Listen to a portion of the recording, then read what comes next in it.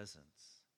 And it's available to every one of us in every circumstance and situation. So we don't have to just rely on ourselves, but God will provide what you need to get you through to see what He's prepared. Amen? God is so good. Thank you, Lord. Well, before you're seated, if you would just turn to some folks and greet them. We're glad you're all here today.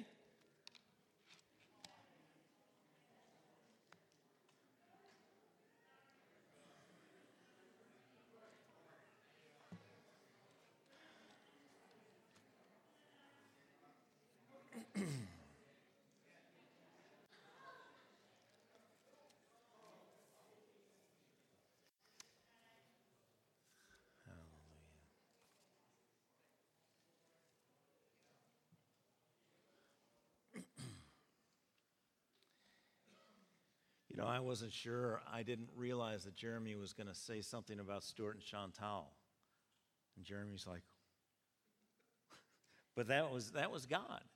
Because while Debbie and I were away, we had the opportunity to go down and see our oldest son and daughter-in-law and our 2 grandchildren in Atlanta. And that happens to be where Stuart and Chantal have a house when they're back in the States. And we spent an afternoon with them, and they said to say hi to you all and thank you for your support.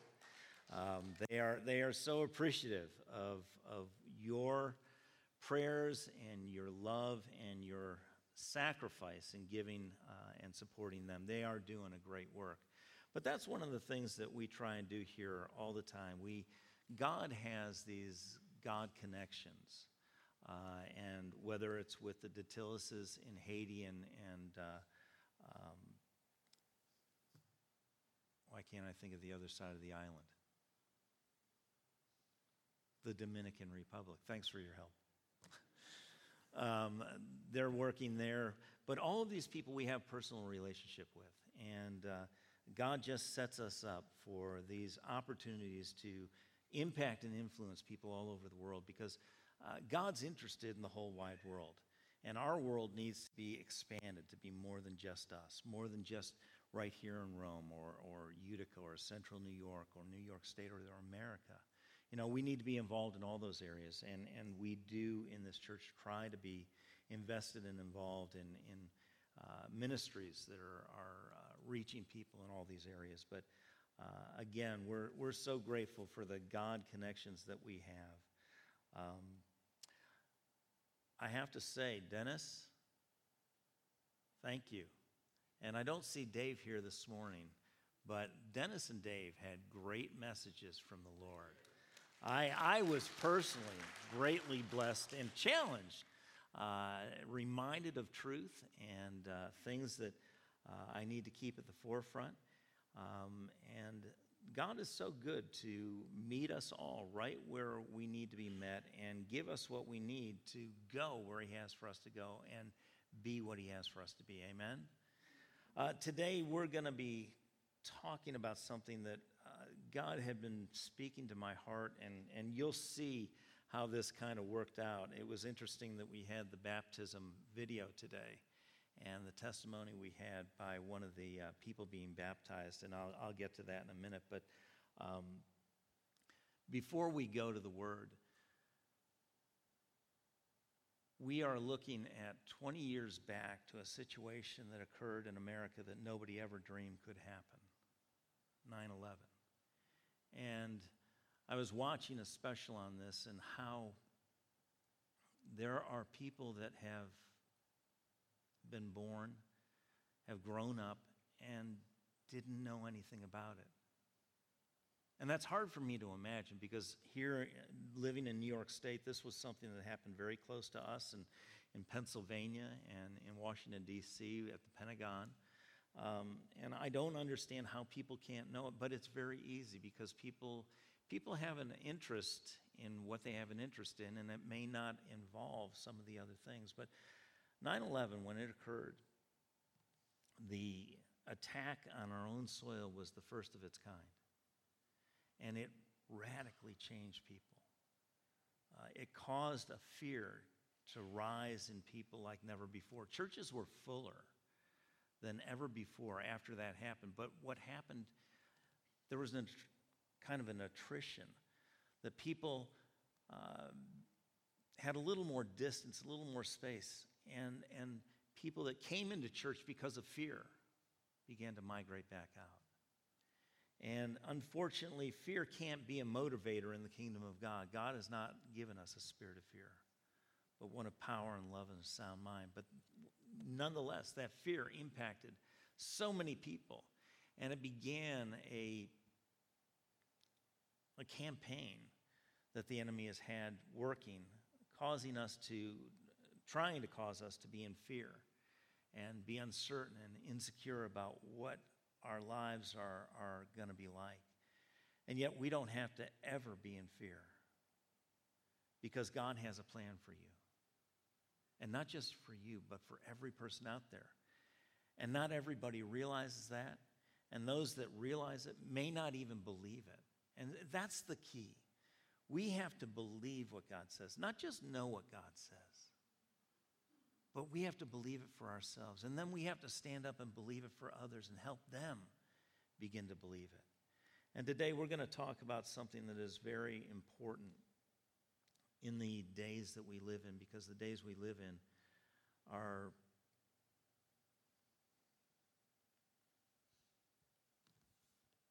in some ways full of fear. People are reacting in great ways, not great ways, but large ways because of fear. Fear of COVID, fear of somebody controlling them. All of these different things are fear. And whenever we operate in fear, we are not in faith. And the Bible says whatever is not of faith is sin. And that just means we're missing what God has for us. And when we miss what God has for us, it doesn't just affect us. It affects all the people we come in contact with, because God not only wants to load you with benefits, but he wants to bring his abundant life into your life so that you overflow into other lives. And today we're going to look at what God has for us to live in this world, in this time that seems to be unstable and fear-filled. God wants us to be hope-filled. And so today we're going to talk about this. We're going to look at this and see how God has planned and provided for that. But before we do, let's pray. If you'd bow your heads. Heavenly Father, thank you so much for your presence. God, you are everything we need, and you freely and fully have given us all things that pertain to life and godliness. But Father, help us to recognize what you've done. Help us to receive it and believe it and become what you have said that we can be, and do what you said we can do, and have what you said we can have. That, Father, we would be an example to the people around us and an encouragement. That they would see that there is something other than what this world has to offer, and it is good. And it is life-giving. And Father, today we thank you for your word that is life and health to those who find it. We thank you for healings today in people's lives and in their bodies and in relationships. We thank you that your word is a light unto our path and a lamp unto our feet. We thank you for the illumination and the revelation and the transformation that comes as your word goes forth. We thank you that your word is truth and it sets people free. Father, we thank you for the freedom that we'll experience today as we receive your word and believe your word. Lord, we thank you for the work that you're doing in us, the work that you're working to will and to do your good pleasure, that, Father, we would be who you have for us to be and do what you have for us to do and impact and influence and impart to all the people around us that you love. We thank you, Father, for all of this. In Jesus' name, and everyone said, amen. You know, when you listen to the news, oftentimes there's a foundation of fear in it, of things going on that we want to avoid or we don't want to get too close to us. And even in the weather, If you'll watch what people say on the weather, they'll have the maps and they'll have the colors and they'll talk about storms, and then all of a sudden you'll see that they talk about whatever area you're in, and it may say slight, but they're still majoring on the storm. And there are storms happening all over in all sorts of ways. And we're in a world that is continuing to degrade. The Bible talks about in the book of Isaiah how darkness is going to cover the earth and gross darkness the people. That same book tells us that in the days that we live in, that good will be called evil and evil will be called good. Light will be called dark and dark will be called light. And it's just the enemy's timing and ways to try and bring fear to our lives, because if we're in fear and we're responding to fear, we can't respond to God. And fear has a very big effect if we let it. And just to give you an example, there was a professional thief whose name stirred fear in people all over this country.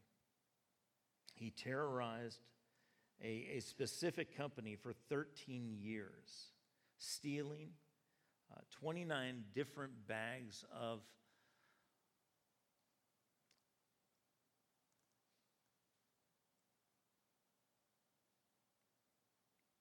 finances. And it was from stagecoaches. But he did this all without firing a shot. His weapon was his reputation. His ammunition was fear and intimidation. A hood hid his face. No victim ever saw him. No artist ever sketched his features. No sheriff ever tracked his trail. His name, Black Bart. Now, you may not have heard of him, but he was someone who targeted Wells Fargo stagecoaches. And just showing up, he could stop stagecoaches. The interesting fact about Black Bart was when the hood finally came off, there was nothing to fear. After the authorities finally tracked him down, they didn't find a bloodthirsty bandit. They found a mild-mannered druggist from Decatur, Illinois. A man the newspapers had pictured storming through the mountains on horseback was in reality afraid of horses. He rode to and from every one of his robberies in a buggy. His name was Charles E. Boyles, the bandit who never fired a shot because he never once loaded his gun. Isn't that amazing? All he does is show up. They can't see his face, but because of how the reputation had occurred, he would tell them to hand over all their treasures, and he would walk away and ride away on a buggy. They never saw him ride away on the buggy, but it was fear that got the better of them. We've heard that fear paralyzes. And you know, fear robs us of everything that God has for us. And we need to realize that the enemy uses fear. He uses fear in so many different ways. And in essence, what is fear? When we're afraid of something. Okay, I've heard that too. False evidence that appears real, okay? But many times when we're afraid of something, we're fearing something that hasn't happened yet. Is that right? But we expect it to, and the expectation of what will happen is that it's not going to be good. But have you ever feared something that never came to pass? We all have. And so fear is an expectation of something bad that is going to occur in the future, and sometimes never occurs. So we give all sorts of effort and energy and attention to something that is robbing us of the moment that may never even occur. And the enemy is masterful at this. We see in our society things going on, and even in our own minds, we can begin to operate in fear. We see something happening. We wonder if it's going to happen in our home, our city, our town. And we get out there in the land of what ifs. And that's where the enemy wants you to be. Because you can't tell if it will or if it won't. But it takes our attention off the very thing that gives us stability, which is what? God and His Word. And that's where we can't be living in the land of what ifs. We have to live in the land of truth and keep our focus on truth. We're living in times where people are experiencing great uncertainty, great fear, a lack of stability, and it's giving rise to desperation, hopelessness, and depression. And today we need to see what God has for us. And in 1 Peter chapter 3, verse 15 in the NIV translation, this is going to be the foundation scripture for this. But it says this, "But in your hearts revere Christ as Lord. Always be prepared to give an answer to everyone who asks you to give the reason for the hope that you have, but do this with gentleness and respect." Now, right here, we see a lot of things, and we're going to kind of break this down. But it says, in your hearts, revere Christ as Lord. There is room for only one Lord in all of our lives. One to have the preeminence. The Bible tells us that Jesus is supposed to have the preeminence, the first in order and first in influence in our lives. There should be nothing and no one that comes close to the importance of Christ in our lives. But at times we struggle with that. But it says, revere Christ as Lord. Always be prepared to give an answer to everyone who asks you to give a reason for the hope that you have. So this is about hope. And hope is this. Hope is a confident expectation of good. Remember we said fear is an expectation of bad or evil? This is the exact antidote for fear, is hope. There are so many people in our society today that are dealing with hopelessness. They don't know how things are going to work out. But you do. As a Christian, you and I should know exactly how things are going to work out as far as whether it's going to be bad or good. God has a plan for you, Jeremiah 29:11 says. A plan for what? For good, and not for evil or for bad, with a future and a hope.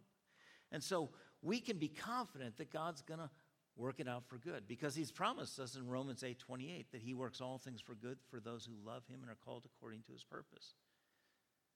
Who here loves God? Then you don't have to worry about what the future holds. Because whatever it holds, whatever you face, you don't face it alone. You know, in the first two songs we sang today, it talked about hope. God was setting you up. And when we looked at the video of the baptisms, remember when the young lady was talking about her shirt, hope as an anchor? You know, God always gives you and me what we need before we need it. The challenge is, will we recognize it? God always does more than we could ever imagine or dream, but we don't always recognize it. It says, but always be prepared to give an answer to everyone who asks you to give the reason for the hope that you have. That indicates that people are going to be watching you. And they're going to look at your life and they're going to see something different. Why is your life different? Have you ever had anybody ask you that? I had that happen to me. I told you that we visited our family in Georgia, in Atlanta. I had it happen years and years and years ago in Atlanta. I was working, my parents lived there, and I was working in a restaurant. And I was just doing my job. I was a busboy there. I became a waiter. And there were some people there that pulled me aside and said, "Why are you the way you are?" What a question. Yeah, can you believe that? Why are you the way you are? And I'm trying to figure out what they're talking about. You're different. And I wasn't sure if that was good or bad. And they quickly put me at ease, and they said, "No, there's something about you that's different. And we don't know what it is." And I thought, I don't know what it is either. And they said, you go out of your way to help other people. You seem to be always happy. And I thought, that is something they're seeing that is not actually the case all the time, but that's what they were picking up. And I said, I really can't tell you what the difference is. And then they said something that caused me to feel bad that I hadn't realized it. They said, "Are you a Christian?" And I said, "Yeah, I am." They said, "That must be it." And I didn't know enough at that time to lead them to the Lord, but they ended up getting saved. They ended up inviting Debbie and me to go to a church with them that was Spirit-filled, and it freaked us out. It did. Honestly, it freaked us out. If there weren't so many people between us and the aisle, we would have left. But that was God getting us to the place of realizing there's something more. But people are watching you. Your family's watching you. Your neighbors are watching you. And the question I have for you today is, what are they seeing? And what I want to tell you today is what they need to see is the difference in you that is because of hope. Because you have a confident expectation living in the same world that they're living in. The Bible says we're in this world, but we're not of this world. We are here, but all our resources are not limited to this world. They are from God. Heaven is our home. And so when people are looking at our lives and seeing us in some of the same situations they are, they should see us acting in very different ways. That we're not rocked, we're not afraid, we're not undone by the things that are causing them great fear and distress. Because we have a hope. We have a confident expectation of good because we have a good God. And we know our God will never forsake us. It goes on to say, the reason for the hope, we need to give a reason for the hope that is in us, but do it with gentleness and respect. One of the things that's been so disturbing in this last year and a half is to watch people who call themselves Christians act in ways that are very unchristlike. We are always to walk in love. And we found out from the last series that I share with you, part of love is gentleness and kindness and patience, forgiveness. And it's almost like we've forgotten because we're so focused on some things that we have as priorities or passions in our lives that we've set aside the things that God has for us to live out before people and towards people every day. And that needs to change because Jesus is coming back. He's coming back for the church, not this building. He's coming back for you, his church, that's supposed to be without spot or wrinkle. There are things that he is looking to remove from our lives so that we can shine the light of the Lord more brightly than ever before, that they're going to see Christ in us. And the Bible says Christ in us is the hope of glory. But this hope is so important. We're supposed to be prepared to give an answer. If we're prepared to give an answer, that means there has to be some work done before they even ask. If you're prepared to go camping, what do you have to do? Just show up? No, you got to get all the equipment together. You got to know where you're going. It's the same thing. We've got to get what God has for us to possess, to understand, to be able to articulate, to say to people when they ask us, I didn't do a good job because I wasn't prepared. I didn't understand. But that was my bad. And there are more people asking these days than ever before because people are in need. They're searching. They're seeking. They're in need of security, of stability, and they're trying to find it in places they'll never find it because the only place that's found is in God, because He's the only one that never changes.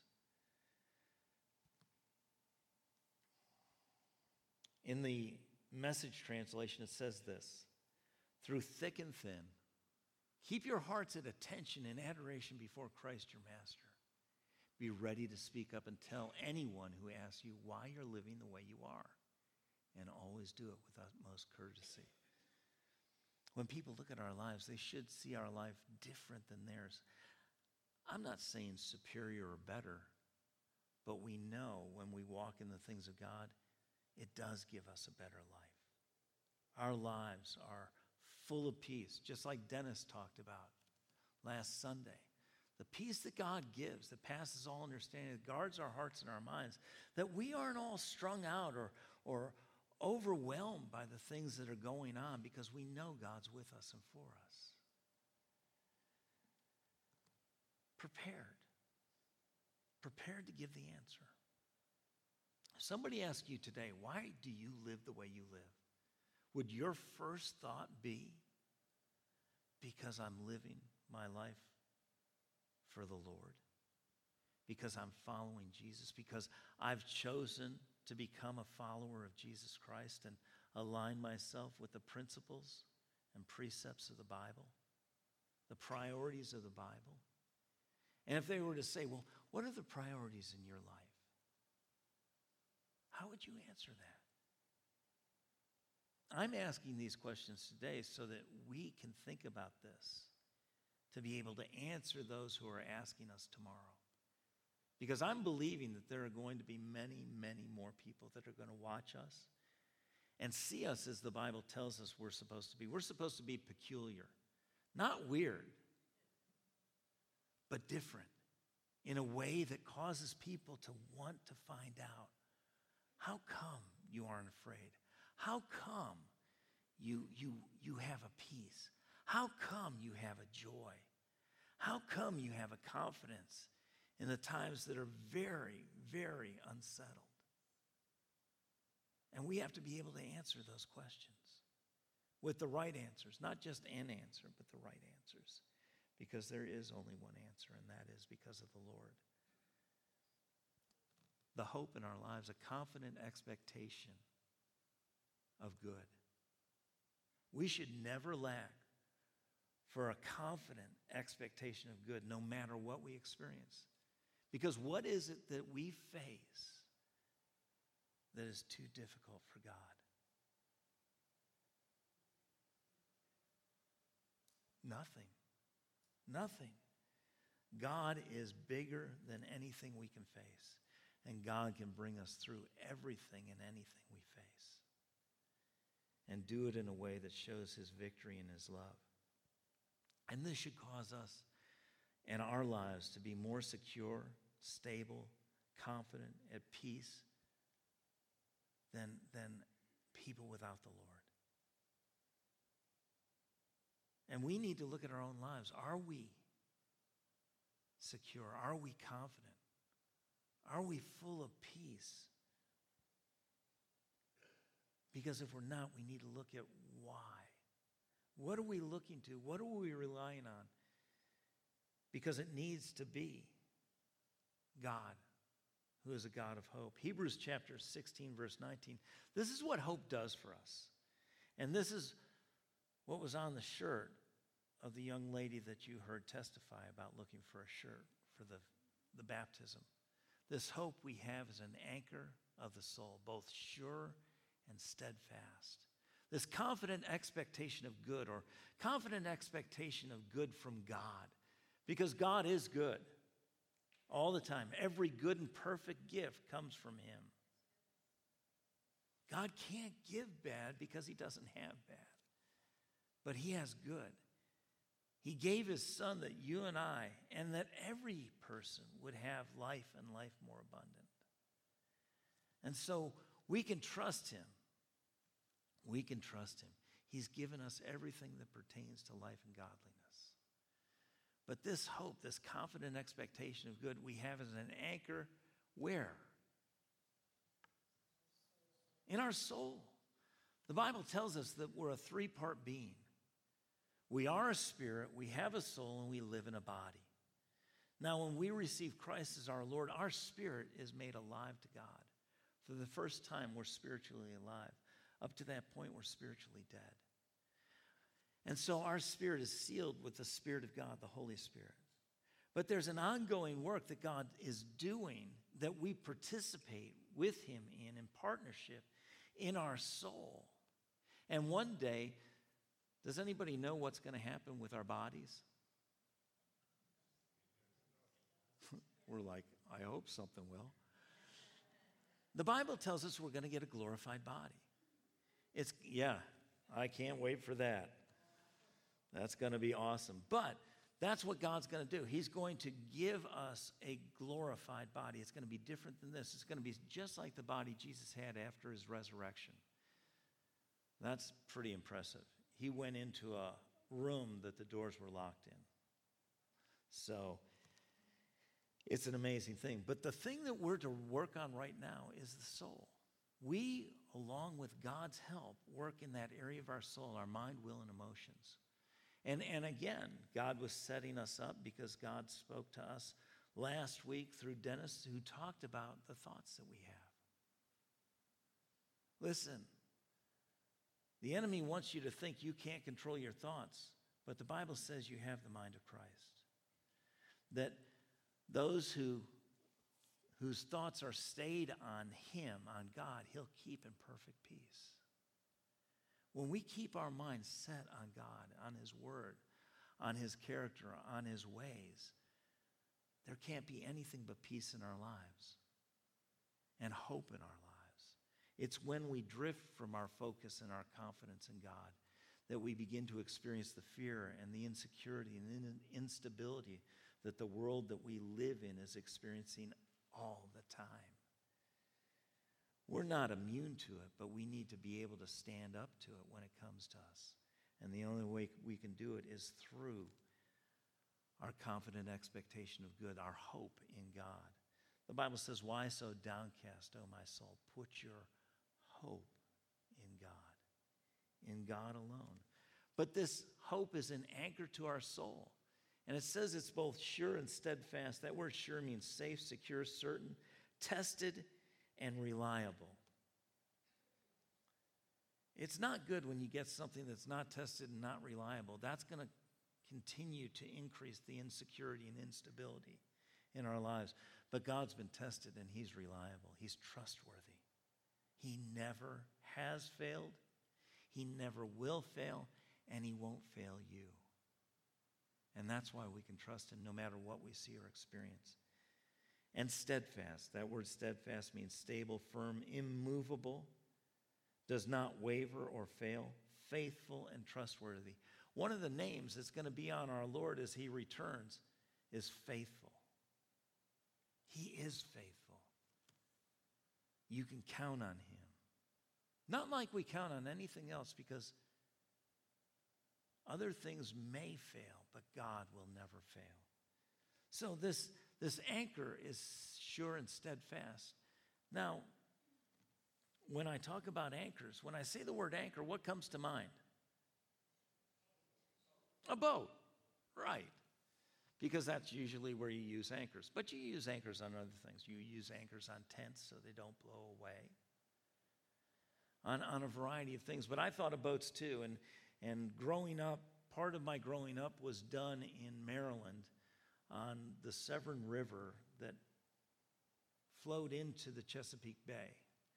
And one of the things that my brother and I had the responsibility every Saturday to do when it was the right season was we would go down to the river and get into a little dinghy that was about 8 feet long with a 7.5 horsepower engine on it. And we would go out into the river and we would crab.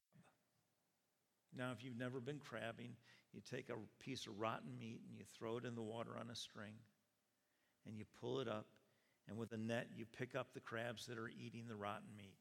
And then you go home and boil them and eat them. Doesn't sound too smart, but it was great.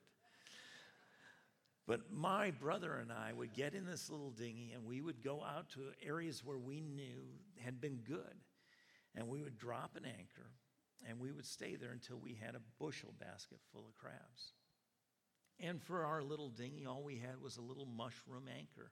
It was about that big around, and it had a little rounded head and a little tail, and we just drop it in, and it was fine until the river started flowing faster, and we would end up drifting.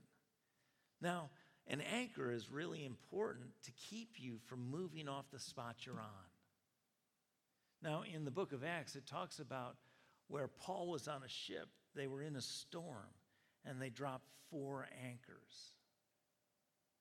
You know, the type of anchor, the size of anchor, and the number of anchors that you need are dependent on your circumstances and situations, what you're in. If you're in no flow of water, you can drop anything and stay where you are. But if you start to get in a current, and I will tell you today, every one of us are experiencing the currents of the world. There are things that are flowing around us that God does not want us to be moved by. And the only way not to be moved by them is to put an anchor down. And that anchor is hope. And you've got to have that hope. You've got to be prepared. We also had a 25-foot cabin cruiser. And when we would go out in that, we didn't use a little mushroom anchor. We had to use an anchor big enough to hold it. We would get out into the Chesapeake Bay where the big freighters would go up the bay into the Baltimore Harbor. And they had huge wakes. And if you were trying to stay somewhere, you had to have a sure anchor. And the anchor that we had was huge. And it wasn't just rounded. It had points where it would dig in. And the more it was pulled on, the deeper it would dig in.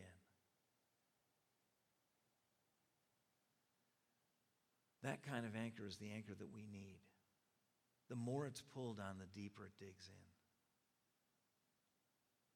in. And that anchor to our soul, that hope, is in God and His Word. And that's why it's so important for us to have God and His Word. We need to know who God is, not just a general idea or something we heard from somebody else. You know, the anchor in somebody else's boat isn't going to keep you from moving. You've got to have your own anchor. I have to have my own anchor.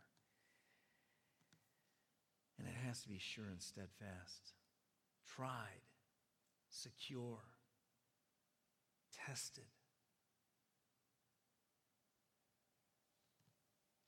We get that as we dig into the Word of God. We hide God's Word in our heart that we might not miss the mark He has for us. That word, when we're pulled on, that word digs in even deeper in our hearts than the pull on our lives to be afraid or insecure or unstable or fearful. That expectation of bad is overwhelmed by our confident expectation of good, the hope that we have in God. And it does come from God. There's a part for us and a part that God plays. And in Romans chapter 15, verse 13, this hope comes from God. There's only one source for this kind of hope, and it's God. And it says this, now may the God of hope fill you with all joy and peace in believing, that you may abound in hope by the power of the Holy Spirit. The God of hope would do what? Fill you. If you're filled with hope, what room is there for anything else? If something's full, it's full. It's when we're not full. And God said he'll fill you full of hope. How does he do that? Well, we're going to learn about this in the next coming weeks. But God said he'll fill you full of hope. He'll give you what you need. He'll pour into you, make available to you this hope that'll fill you with all what? All joy and all peace. Again, these ought to be earmarks. These ought to be indicators of children of God. We should be the most joy-filled. That doesn't mean we go around laughing at everything. But joy is a confidence. It's a security. It's a strength in our lives. Nehemiah 8:10 says, the joy of the Lord is your strength.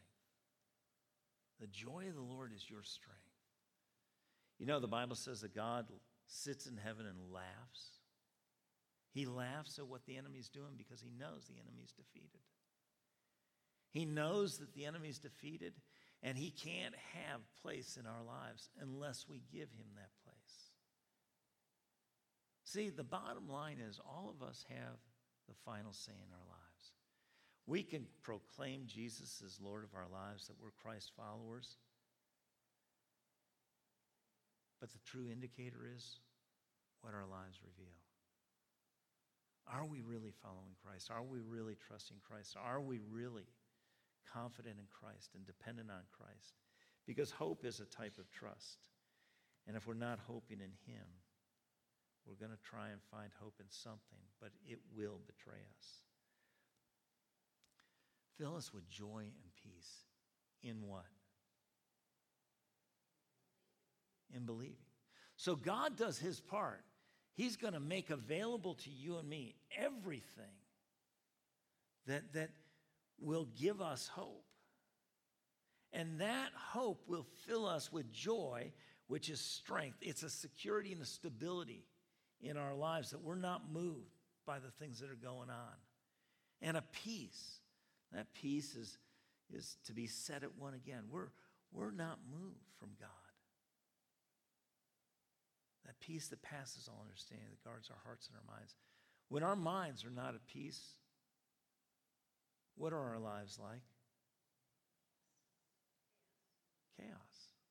Yeah, there's an instability and an insecurity that just causes us to be ripe for fear to fill us. But this joy and peace in believing. God does his part, but we have our part. Our part is believing.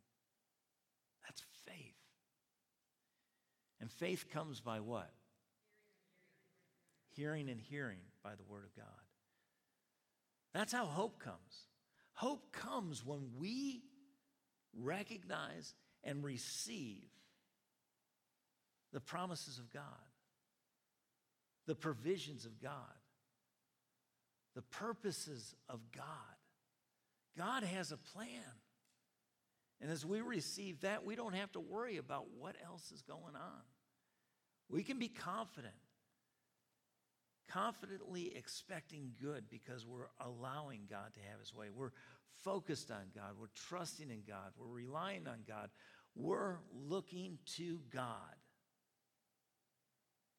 But it's really hard. Harder for us in these days than it's ever been in any other generation. And it's getting harder because there are more things for us to be able to look to. With the internet in itself is not bad, but how we use it can be disastrous. And I'm just going to say this because I've been guilty of it too, fairly recently. You know, when you have something going on in your body and all of a sudden you get these thoughts, I wonder what that is. And what do we do? See, we're all guilty of this. We're like, gosh, I don't know anybody that might give me this answer, but WebMD might be able to give me this answer. Or you just type in the information of what you're experiencing, and up comes no lack of information of what it could be. And you start to read that stuff, don't you? And you're like, whoa. Yeah, no. Really? Oh my gosh, I can't believe I've got this. And before you know it, you're sicker than you ever thought you were. And that breeds fear and insecurity and instability. And all of a sudden, we've written ourselves off. I don't have many days left.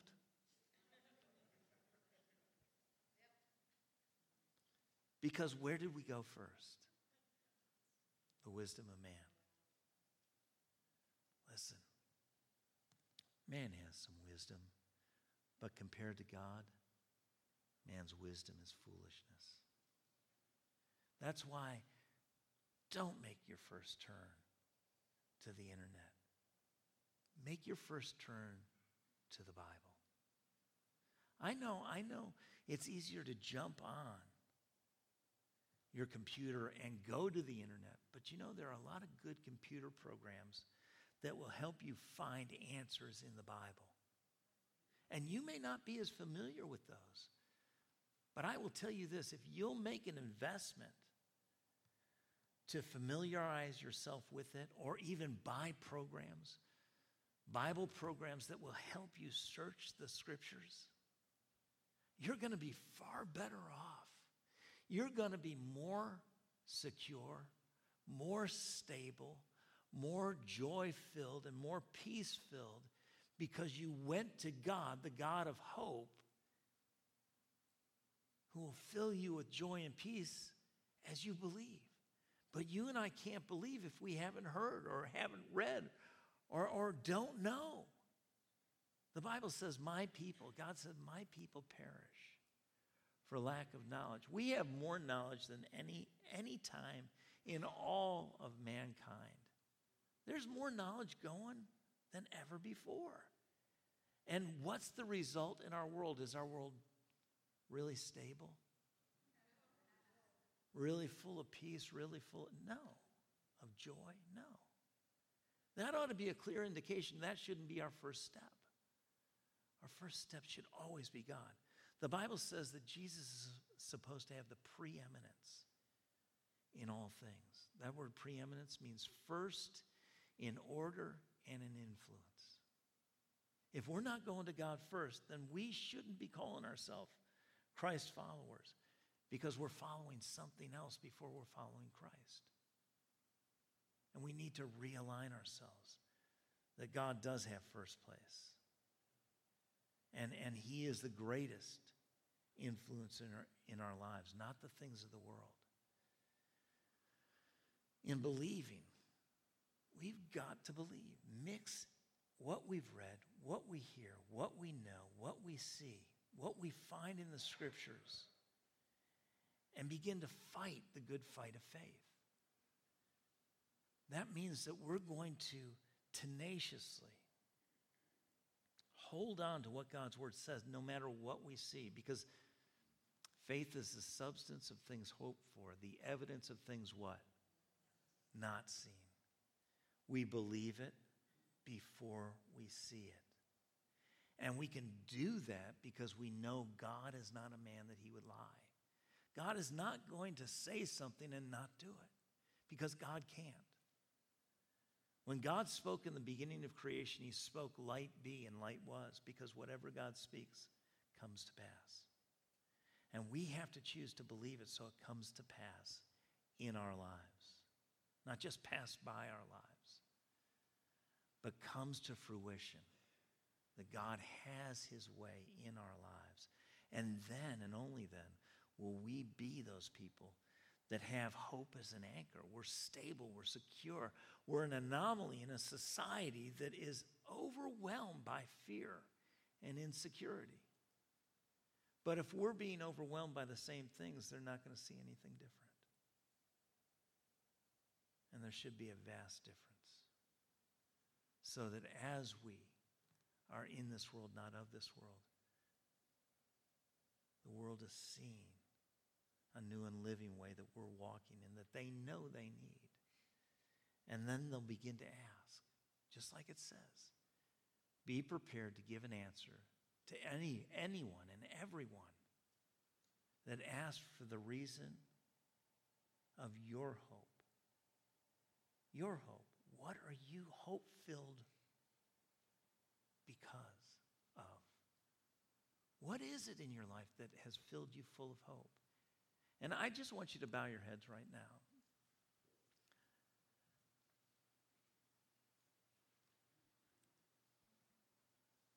When I began to recognize God was speaking to my life and to me about hope and the need for hope in the hours and the days and the times we're living in, I realized that there were areas that I knew things, but I wasn't believing them. I had a knowledge, but not a trust, not a confidence. And it wasn't anything that I could just get because I read. It was something I had to do internally. And today, I'm asking you to look at your life and see where you have hope and recognize why you have it. And see where you're struggling with hope and maybe wrestling with fear and insecurity and not being as confident. And realize that that's an area that God has made provision for you. He's given you His Spirit. And Holy Spirit is in you to empower you to be who He has for you to be and do what He has for you to do. But there is a part that you and I play, and that is to believe. But we've got to find out what we believe. What do we believe? And what are we choosing to rely on and trust in and turn to as our resource? God's given us His Word. God's given us His Son. God's given us His Spirit. And we need to use these resources to begin to build our faith, to find out, to dig into the treasure that abounds in life and peace and joy and health and wholeness. His Word is life and health to those who find it. His Word is truth and brings freedom and liberty. The Bible says where the Spirit of the Lord is, there's liberty. And so the things that the world has tried to restrict us through or bind us with, God can set you free. But you need to know it and believe it and trust in it, confidently expect that freedom to work. Father, right now I pray for every one of us. Father, help us have a hunger and thirst for you, for your word, for righteousness, for truth. That, Father, we would find ourselves desiring time with you, longing for time in your word. Father, help us to realize the value, the importance, and the impact that time spent with you and in your word,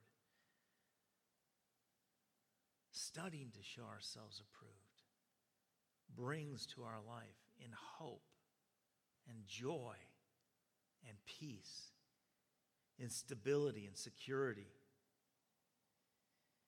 in confident expectation of good. That, Father, in the midst of all hell breaking loose, we know all heaven is at hand. And we are assured of that, not just something that we heard somebody else say. Father, we've built that into our own lives through study and meditation and memorizing your word. Then we see, even as Jesus was tempted by the enemy, his response was, "It is written." And he spoke the word. Father, help us realize your word is like a two-edged sword. It's the only offensive weapon you've given us. That, Father, we don't want to be in a battle without a weapon, but we have the greatest weapon of all, your word, that will not return void.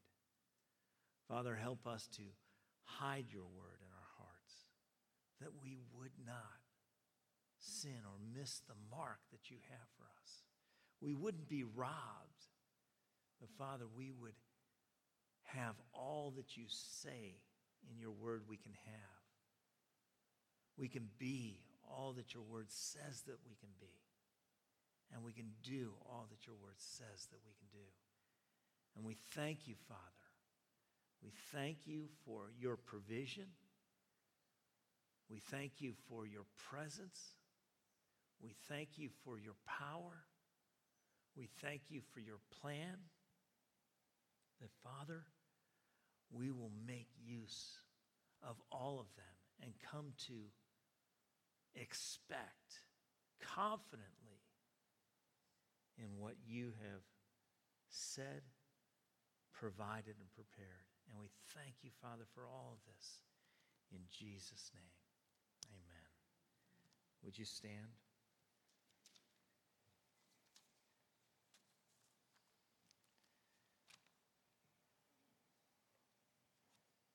While I was away, I was very aware that God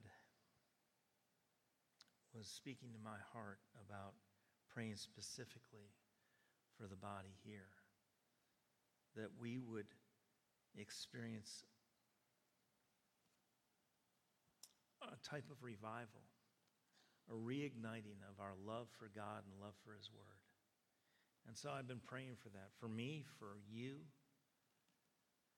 And I'm believing that we're going to all experience this, to rise up in the time that God has for us to rise up, to be the people he has for us to be, and do the things he has for us to do to impact the people that he so loves that don't know and don't love him yet but will. Amen? Heavenly Father, I thank you for every one of your children here. I thank you, Father, that we do hunger and thirst after your righteousness. Father, we want your will more than we want our own.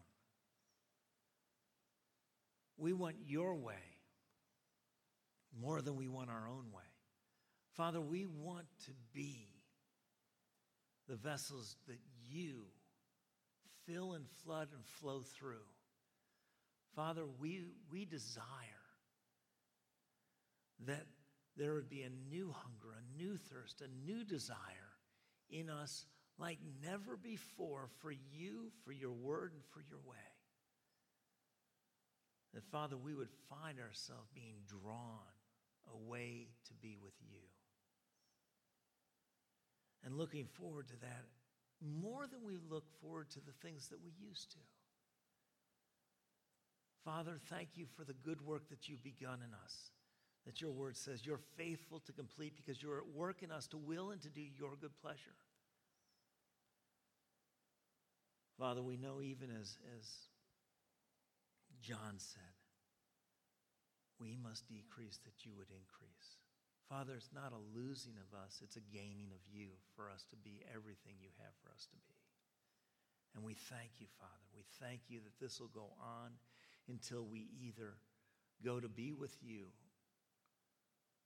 or you come to take us with you. And we thank you for this in Jesus' name. And everyone said, have a great week.